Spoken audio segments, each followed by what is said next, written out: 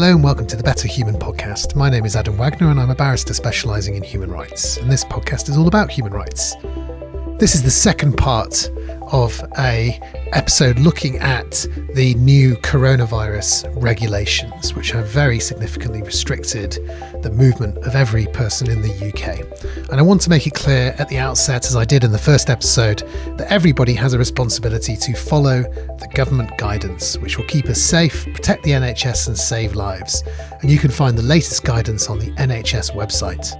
There are, however, also new laws, which in many respects are different to the guidance, and which I'm going to try and speak to people who can understand and explain what they mean. So today I'm speaking first to Kirsty Brimlow QC, who is a barrister at Doughty Street Chambers, and then in the second part of the episode I'll be speaking to Aswini Wirarante and Sophie Miles, who will be talking about the impact of the new regulations and the new Coronavirus Act on people with mental health issues. The podcast is kindly supported by Goldsmith Law and their pioneering new LLB undergraduate course taught in London. And for 2020, they're launching a criminal justice and human rights pathway. If you want to support the podcast and if you also want to read the regulations and laws that I'm talking about, as well as the guidance which everyone must follow, then please go to patreon.com/betterhuman. That's patreon.com/betterhuman. Thanks so much for coming on, Kirsty. I'm interested to hear your views about these regulations, and particularly from your perspective as a criminal lawyer and also somebody with experience of antisocial behaviour and those kind of areas, which are, we may be able to draw analogies from, or we may not. The first question I was going to ask you is there a difference here, because this isn't public order legislation, it's public health legislation, and what difference might that be? Adam, thanks very much for having me on the podcast. I'm delighted to join you today. It's always very important when there are regulations that are introduced to look at the parent statute, the statute that's actually given power to those regulations. And in this situation, the regulations are empowered under the Public Health Act, and so not actually under a Public Order Act. That is a difference. So it's under the Public Health Act 1984, Section 45C. So you can see what the statutory purpose of the regulations are.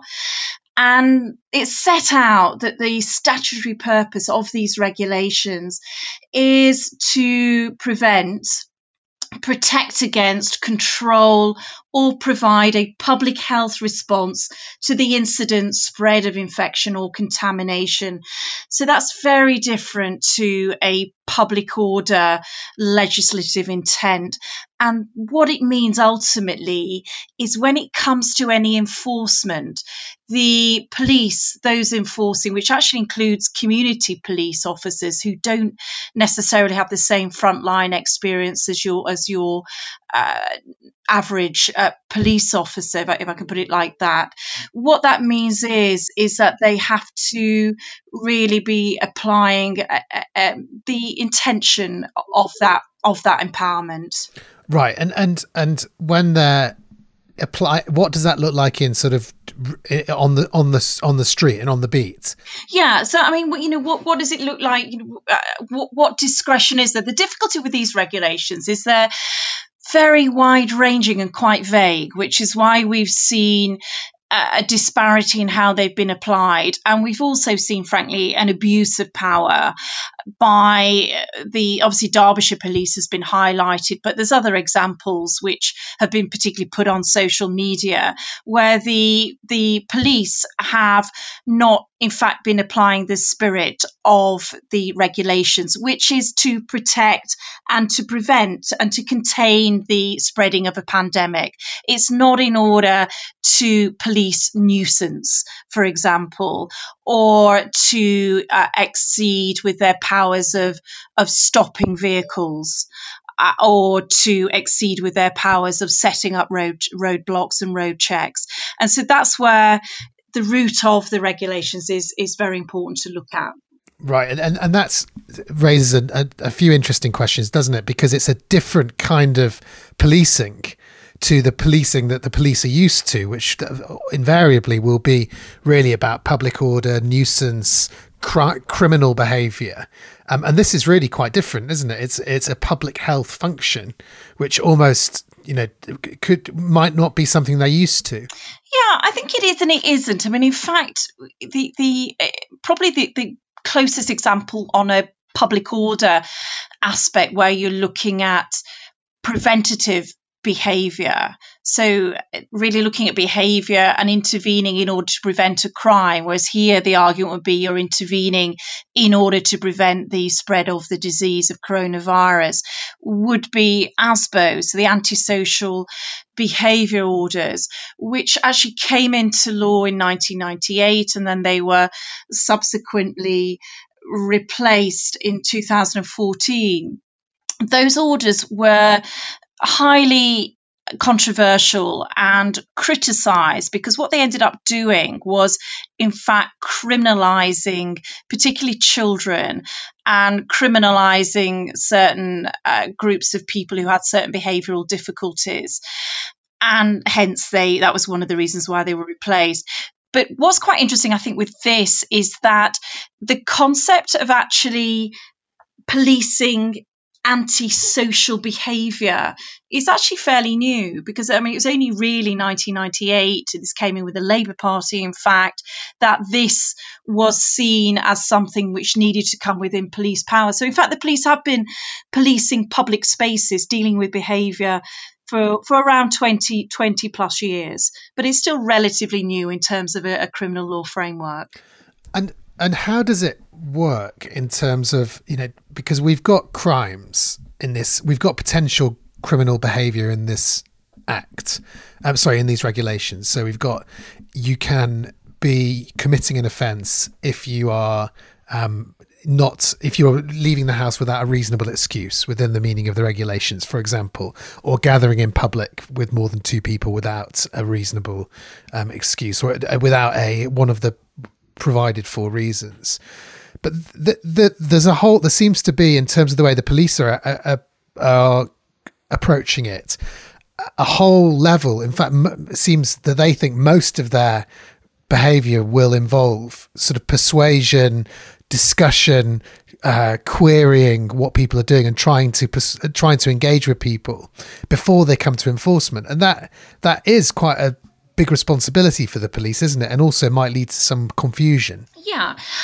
I think the police, there's actually some new guidelines which were issued only yesterday from the National Police Chiefs Council. So they were issued on the 31st of March. And they include a basic framework to the police that they should engage, explain, encourage and enforce, with enforce being the last resort, effectively. Enforce meaning, in other words, taking an action of issuing a fixed penalty notice or instigating the process of a prosecution, which is the issuing of a summons through a magistrate's court. So there is guidance and framework. What I would say is the police also have been fairly familiar for some time now with how to police protests. It's not been without its issues, as Adam, I know you will know, because we've both been on cases relating to peaceful protesters. In fact, perhaps most recently in the Court of Appeal. But one way of policing that had come through from their experience on protests had been to use a 5-stage removal test. So if you were dealing with a obstruction of a highway, for example, what the police were encouraged to do was to go through 5 steps, appealing to the person to leave, then giving a reason why they should leave. So setting out the legal framework as to what offence that they were potentially committing. And then a sort of personal one-to-one saying, actually, you really don't want to get a criminal record at your age. You're only young, whatever the situation was. And then finally, is there anything I can say or do which will make you now leave? And then at that point, if none of that worked, at that point, there was then the potential for the action on the arrest. So the engaging with the criminal system. And I think that probably was reasonably effective when it was being carried out by police in peaceful protest situations, and was at least giving a chance to members of the public, and particularly we've seen in recent times, who are acting out of conscience, and they were acting for, particularly with climate change, with really huge causes, and causes which are scientifically backed, and causes which I think most people now would agree were and are ones which really should inform protests. And so the policing framework that developed around managing those protests overall was one which was engaging with people appropriately before jumping to that aspect of putting them within a criminal justice framework. It didn't always work, and I certainly was defending in one case last year where I felt none of them should have been arrested. They could all have been dealt with by words of caution at the scene in order to disperse. I think the difficulty we're seeing here with these regulations is that they've come in and the police appear to have been left to their own devices in order to interpret them how they wished. And the result really has been, from my perspective, from a legal perspective, looking at public law and looking at criminal law frameworks, it has been quite chilling. And I would say that it's also deterred the more timid people, the more vulnerable people, the people who should be protected by laws. It might well have deterred them from leaving their houses when they're perfectly entitled to do so, and they wouldn't be breaking any regulation in doing so. And I think that's a real issue, and all it does ultimately is engender distrust in the police. And what do you think could have been done differently? Because I guess these probably aren't the last regulations we're going to see, and there may be amendments to these regulations. There may be different regulations as either actions are ratcheted up or diluted in terms of the lockdown. Do you think would it be necessary to have the guidance, to work with the police to produce guidance at the point where the regulations are released? And is that realistic? How can you avoid, in these fast-moving times and these very difficult circumstances, how can you avoid these kind of issues arising? Yeah, it's a very good point, because the regulations obviously were brought in under emergency powers. So effectively, that means there's 28 days before they have to go under approval by Parliament. So the debate we're having now would normally be debated within a parliamentary setting. In those circumstances, I see absolutely no reason why you cannot have those in the top positions within the police and at a national level, because the difficulty we have in this country is we have so many disparate police forces. So at the national level, issuing guidance and emphasising that engagement and explanation and encouragement of civilians who may well consider that they are behaving perfectly reasonably, that should be occurring foremost. And the police should be very slow to try and engage in any form of castigation, which would include issuing of a fixed penalty notice. One of the issues that arose with ASBOs was the introduction was felt to be in some ways seen as a softish way of dealing with nuisance and preventing criminal behaviour, particularly relating to young people, because it was not criminalising. But of course, the difficulty was that ultimately those ASBOs were breached, and the majority of them were breached because the core behavioural issue wasn't addressed. And ultimately, you ended up with huge numbers, thousands of children in particular, being criminalised. And that was not initially meant to be the purpose of an ASBO, and hence they were perhaps rather quietly eventually put to one side. But we still have the overhang of policing of public spaces, and these regulations really feed into that. And I would have expected the police to have learnt lessons from what went wrong previously with policing public spaces and policing civilians. And so my suggestion would be that there should be firm guidance right from the start. And general comments, we always police by consent, which is what was issued quite early on, is not really understandable. It has to be much more concrete, and we could see that by the way things have really played out, particularly in some of those police forces such as Derbyshire, and in fact in Lancashire there's been a huge number of issue of fixed penalty notices. We don't know if those were justified yet, and we're not going to know until somebody actually starts to challenge them and takes them to court.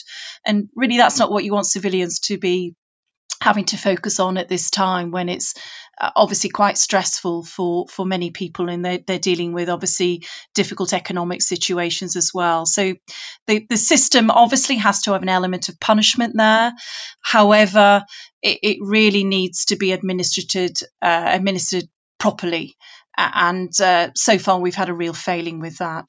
So I'd encourage the guidance to be given at the start alongside the regulations, and I don't see any reason why it can't be. Yeah, and the NPCC and College of Policing guidance, that, as you say, was released yesterday, 31st of March. Yeah. I think is much better than than some of the stuff that's coming out of police forces, but it's quite extraordinary where you see the guidance effectively giving a bit of a telling off to some of the police forces indirectly. It's sort of a subtweet where it says road checks on every vehicle is equally disproportionate, and we don't want the public sanction for travelling a reasonable distance to exercise. So that is a bit of a messy situation to have got into, although, I mean, perhaps understandable given the circumstances, but it won't be understandable next time that when they have to change these, because we now know what the issues that are likely to arise are. Yeah, I mean, I think that's a really fair point. And in fact, that was one of the things when I looked at the guidance as well, I picked out that they've put that in there. And also in the guidance, it's set down that officers should use their common sense. I mean, why you have to put that in writing is a real concern, but obviously you do have to put it in writing, and so there's no reason why, alongside any further regulations coming forward in the future, that these basic reminders of appropriate policing and the policing that we have in this country are set down. And I think they do need to be set down, and we don't know the reasons for that. It's possible as well, I suppose, that we have a number of police officers who are being brought in who now have powers such as community police officers who might not normally be in these situations exercising these types of powers. And also I think we've got some retired officers back who might have been, for example, custody sergeants, more used to booking in suspects at the police desk, and suddenly they're out on the street with powers.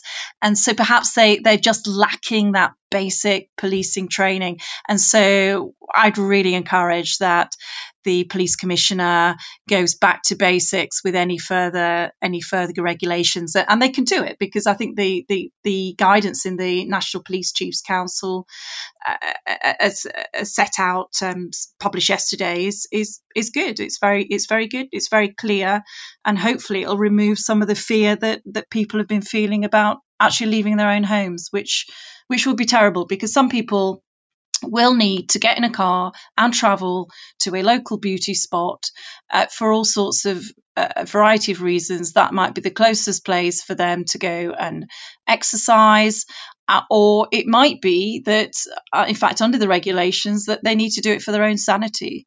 And I think we can all sympathise with that at different points. But obviously, it's common sense, proportionality. And you also need restraint on both sides. You need the general public to just realise we're not all flocking on top of Snowdon, of course not. And for the police to apply their common sense. If you have a couple or a family in a car, or one person in a car who has driven a distance to go to a spot, there's no one else around, they have to apply their common sense to allow that person to carry on with what they're doing. Otherwise, there's always that tension, I think, Adam, with we don't like to use the word police state, but there's always that tension when you have powers given, such as these, which are quite vague and broad-ranging. And we always need to be alert, as well as conscious of protecting the health of people in the country. We always need to be alert to not restrict as well those freedoms that are very, very important to the society that we also live in. Yeah. Well, thanks so much for that, Kirsty, and thanks for joining me. Thank you very much. Thank you. The Better Human podcast is supported by your contributions. If you find it useful and interesting, I would really appreciate if you consider giving just $3 a month. That's just over £2 via our Patreon. That's patreon.com/betterhuman. And if a couple of hundred people do that, then that will make the podcast sustainable, and I can carry on interviewing interesting guests about fascinating human rights subjects. Thanks so much for joining me, Sophie and Aswini. It's really useful to have experts on the podcast who can talk about these very, very wide-ranging powers from the Coronavirus Act and the coronavirus regulations, but from the perspective of particular groups. And I think there's been lots of public discussion about, can I go out for a second jog in the evening? What about visiting my relatives who are elderly, but not necessarily, I might not consider them to be vulnerable, those sorts of things. But I haven't heard much discussion about people who have mental health issues, and particularly you've been doing some writing on people who lack capacity, which is a legal term, and I thought we could start with Sophie just to understand what that means and who those people are. So capacity really means ability to make an informed decision, and the Mental Capacity Act provides that if someone can't make a particular decision, then that decision can be made for them in their best interests. And someone who can't make a decision will be somebody who is unable to understand the information that they need to understand, or remember it long enough, or use it and weigh it to make the decision. And for the Mental Capacity Act to apply, it's got to be the case that the reason they can't make that decision is that they have an impairment or a disturbance in the way that their mind or brain works. So we're talking about groups of people, for example, those with perhaps dementia, perhaps learning disabilities, or those who are suffering from a fairly acute phase of a mental illness. That group of people would find adapting to these kind of changes into the way that everyday society works particularly complicated, I would have thought. Well, absolutely. And if you think of sort of two examples, first of all, older people who may be living quite independently, but who may, for example, have an earlyish form of dementia and have memory difficulties, just to remember that you're not supposed to go to the group that you normally go to or the shop that you normally go to, and why you shouldn't do it. I think that is a real challenge. And I think a lot of people will have seen people that they know going through that. Another example would be people with an autistic spectrum disorder who may be very reliant on their routine and find it really difficult when that has to change, and find it really difficult to understand why it suddenly has to change after they've been doing the same thing for some time. And Aswini, can you give us a bit of a rundown of, in the Coronavirus Act and also the regulations, how the new rules and laws fit around people who lack mental capacity, and what effect it's likely to have on them? Yes, well, of course. Well, what we're really talking about are powers to restrict and control behaviour and freedom of movement, and in the interest of containing the spread of the coronavirus. And for our purposes, there are two essential sets of regulations or schedules that do that. One is what we might call the lockdown regulations, and those are the ones that are affecting all of us all the time currently, whereby the government has issued a lockdown program which places restrictions on our everyday movements and gatherings outside the home, and they apply to everybody. So they're the ones that deal with the closure of premises and businesses and prevent us from leaving our home without a reasonable excuse. So the reasonable excuses might be such things as to shop for basic necessities or to exercise, or there's a list of things that you can do, but those are the things that we've commonly come to discuss in relation to these lockdown regulations. In relation to people who are in, say, institutions and are subject to the care of others, so quite often, obviously, people who don't have the capacity to care for themselves or to decide where they live for themselves might live in a care home or in another kind of supported living type arrangement. And so for people like that, obviously, they are obviously subject to these lockdown regulations also. And so they can go out with reasonable excuse. And there's a specific provision there that you can go out into a gathering in public if you need more than 2 people to be there with you to care for you, then that might be one of the exceptions that can apply to you. So that would allow people needing care to go out and about with more than one carer and not contravene those regulations. The difficulties about that set of regulations also is that, of course, if you are found out and about by a police officer, the police have powers to take you back to where you came from, and they can exercise a reasonable force in order to do that. And that might create some problems where the police don't regularly have training in relation to how to deal with vulnerable people with mental impairments and lack of capacity. And also, of course, if you don't comply with what's required of you, you could be subject to criminal penalties or fixed penalties and fines, and an offence is created if you don't comply. So that's that set of lockdown regulations. The Coronavirus Act also provides some pretty heavy-duty coercive powers in relation to people who may be infected or who are infected with coronavirus, which allows someone called a public health officer. I'm not entirely sure who that's going to be. It's going to be something like a public health consultant to take you to a particular place, might be in your home, might be in a hospital or another facility, and to provide to require you to submit yourself to screening and assessment. So screening could be taking a biological sample, that could be taking a swab from inside your nose or inside your mouth, so possibly quite invasive if you've got someone without any capacity and you don't really understand what's going on. Or it might be collecting information, personal information from you about where you've been, what's on your mobile phone, who you've been in contact, where you've been traveling to.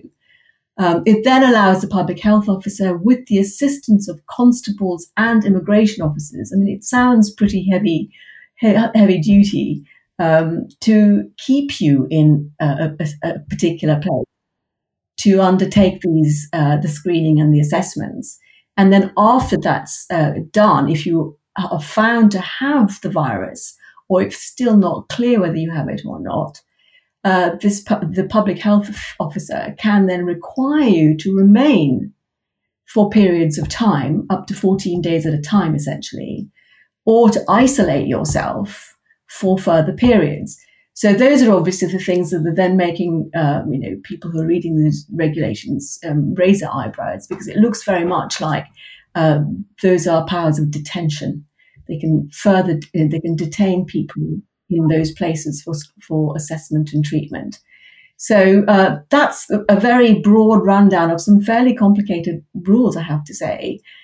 I think the closest analogy that we were able to come to in relation to this kind of fairly unusual set of provisions is that it looks a lot like the Mental Health Act to us, because it looks like a set of provisions to compel someone to accept some kind of medical intervention without them having to consent to it. And the only example of that we currently have really is the Mental Health Act, which permits someone to be admitted to hospital compulsorily to be treated for their mental disorder. But of course, coronavirus is not a mental disorder, it's a physical illness. And so it's something quite different. So that's why we say these are really unusual, heavy, coercive powers for people with a physical illness, and might allow them to be detained. So I'm going to stop there because there's a lot more to be said, but I'm sure there are some questions that you have. Yeah, well, I thought next let's move to the human rights implications. So, Sophie, do you want to talk about the potential human rights issues that might arise? Certainly. I think one of the things I find quite interesting about the schedule is the type of language that's used about it. So, as Winnie was saying, that we're familiar with the Mental Health Act.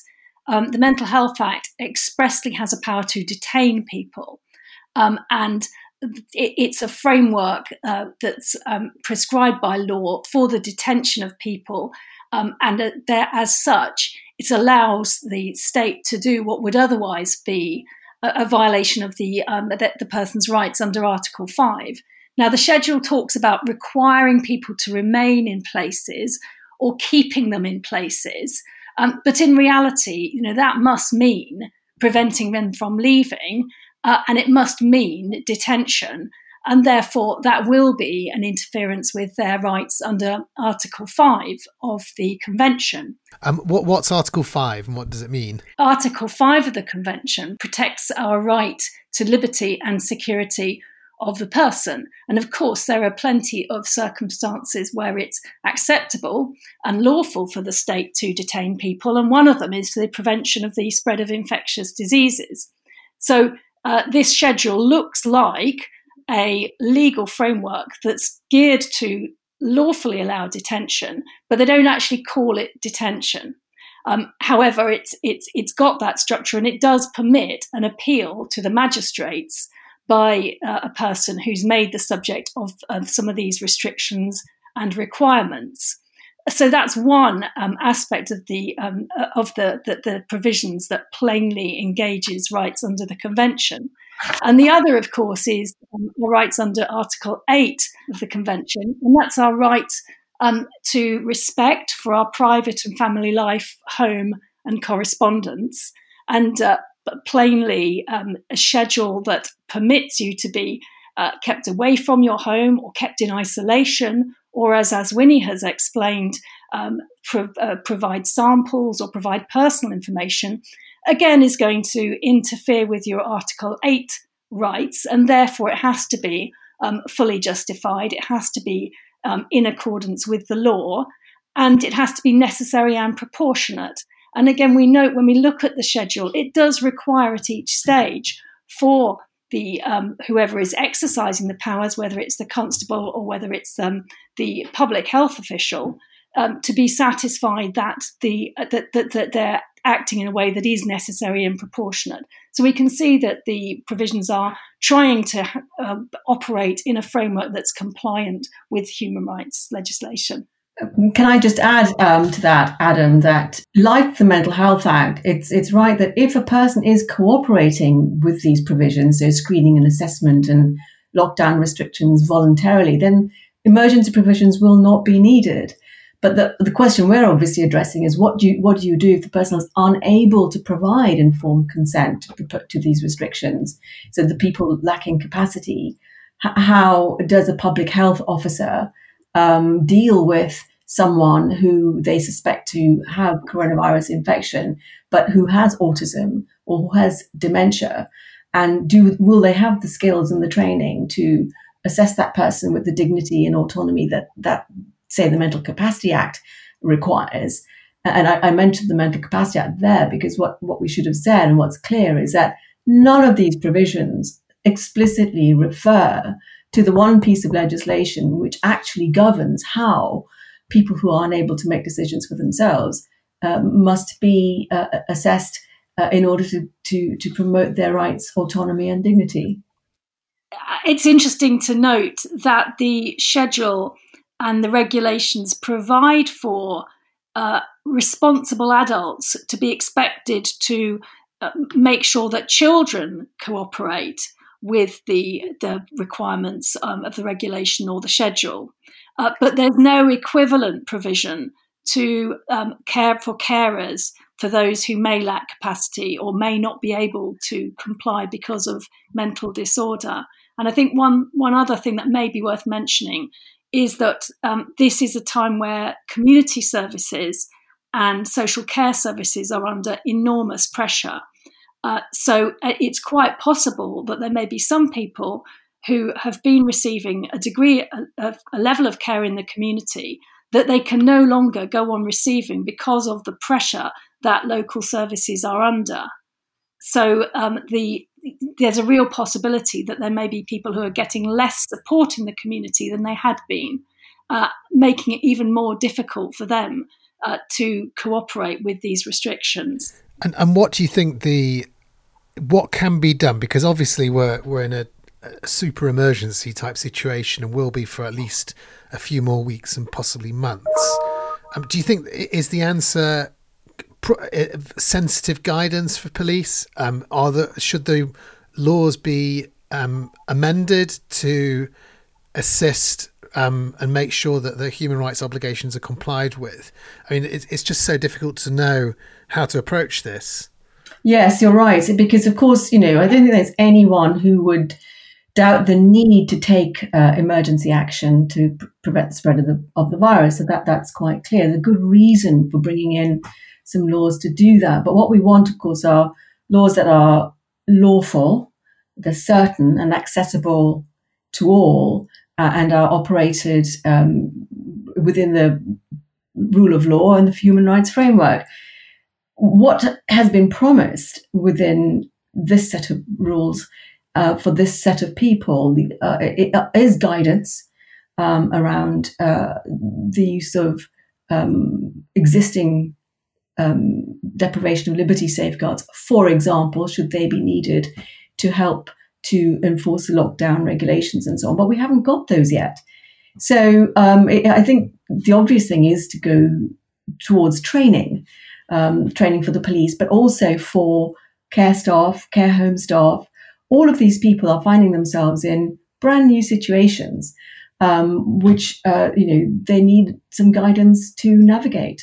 So, I mean, I noticed that the College of Policing have just produced some, I think yesterday, some really quite useful and sensitive guidance to generally how police should apply the regulations, and particularly these VEX questions, which they don't really cover mental capacity. They talk about vulnerability and people with mental health issues, but it's pretty basic. And it may be that the answer is, at least the short-term answer is, to get out some decent guidance, and hope that the police will be able to manage situations insofar as they approach them. I mean, it's obvious that a full training program, there's no time to do that. We know that the police have been criticised for their use of drones in the Peak District and so forth. There's a heavy-handed approach to what's been presented to them. Unfortunately, the past also shows us that through various different fora, like inquests and in other sort of civil actions that have been reported, so the police don't have any training, over a long period of time in how to recognise people who are mentally ill, or to recognise someone who has a learning disability. It's just not part of it would appear, not a sufficient part of their training. So I think that flagging it up is a big issue. If someone knows when to ask for help, and when to stop and go, this is a situation which I don't know how to handle this situation. It looks like I'm going to need some help from somebody else. And that in itself would be quite helpful, so that they don't go into a situation and make it worse. I think that sounds like very sensible advice, this is going to constantly be an issue for the next few weeks and months, I expect, and we'll be probably, unfortunately, picking up the pieces for a long time. But thanks so much for your time, Aswini and Sophie, and perhaps we'll talk again in the coming weeks to see if there has been a change in this very fast-moving situation. Thank you. Thank you very much. Thank you so much to my guests, Aswini Wirarante QC, Sophie Miles and Kirsty Brimlow QC, who are all barristers at Doughty Street Chambers. The podcast is supported by Goldsmiths Law and their pioneering new LLB undergraduate course taught in London. For 2020, they're launching a criminal justice and human rights pathway. If you want to read the regulations and law and guidance that I've been talking about, then go to patreon.com/betterhuman, where I've posted the links. As always, you can support the podcast, and if you want to give a couple of pounds a month, that would be extremely appreciated. I've been Adam Wagner. This is the Better Human podcast. See you next time.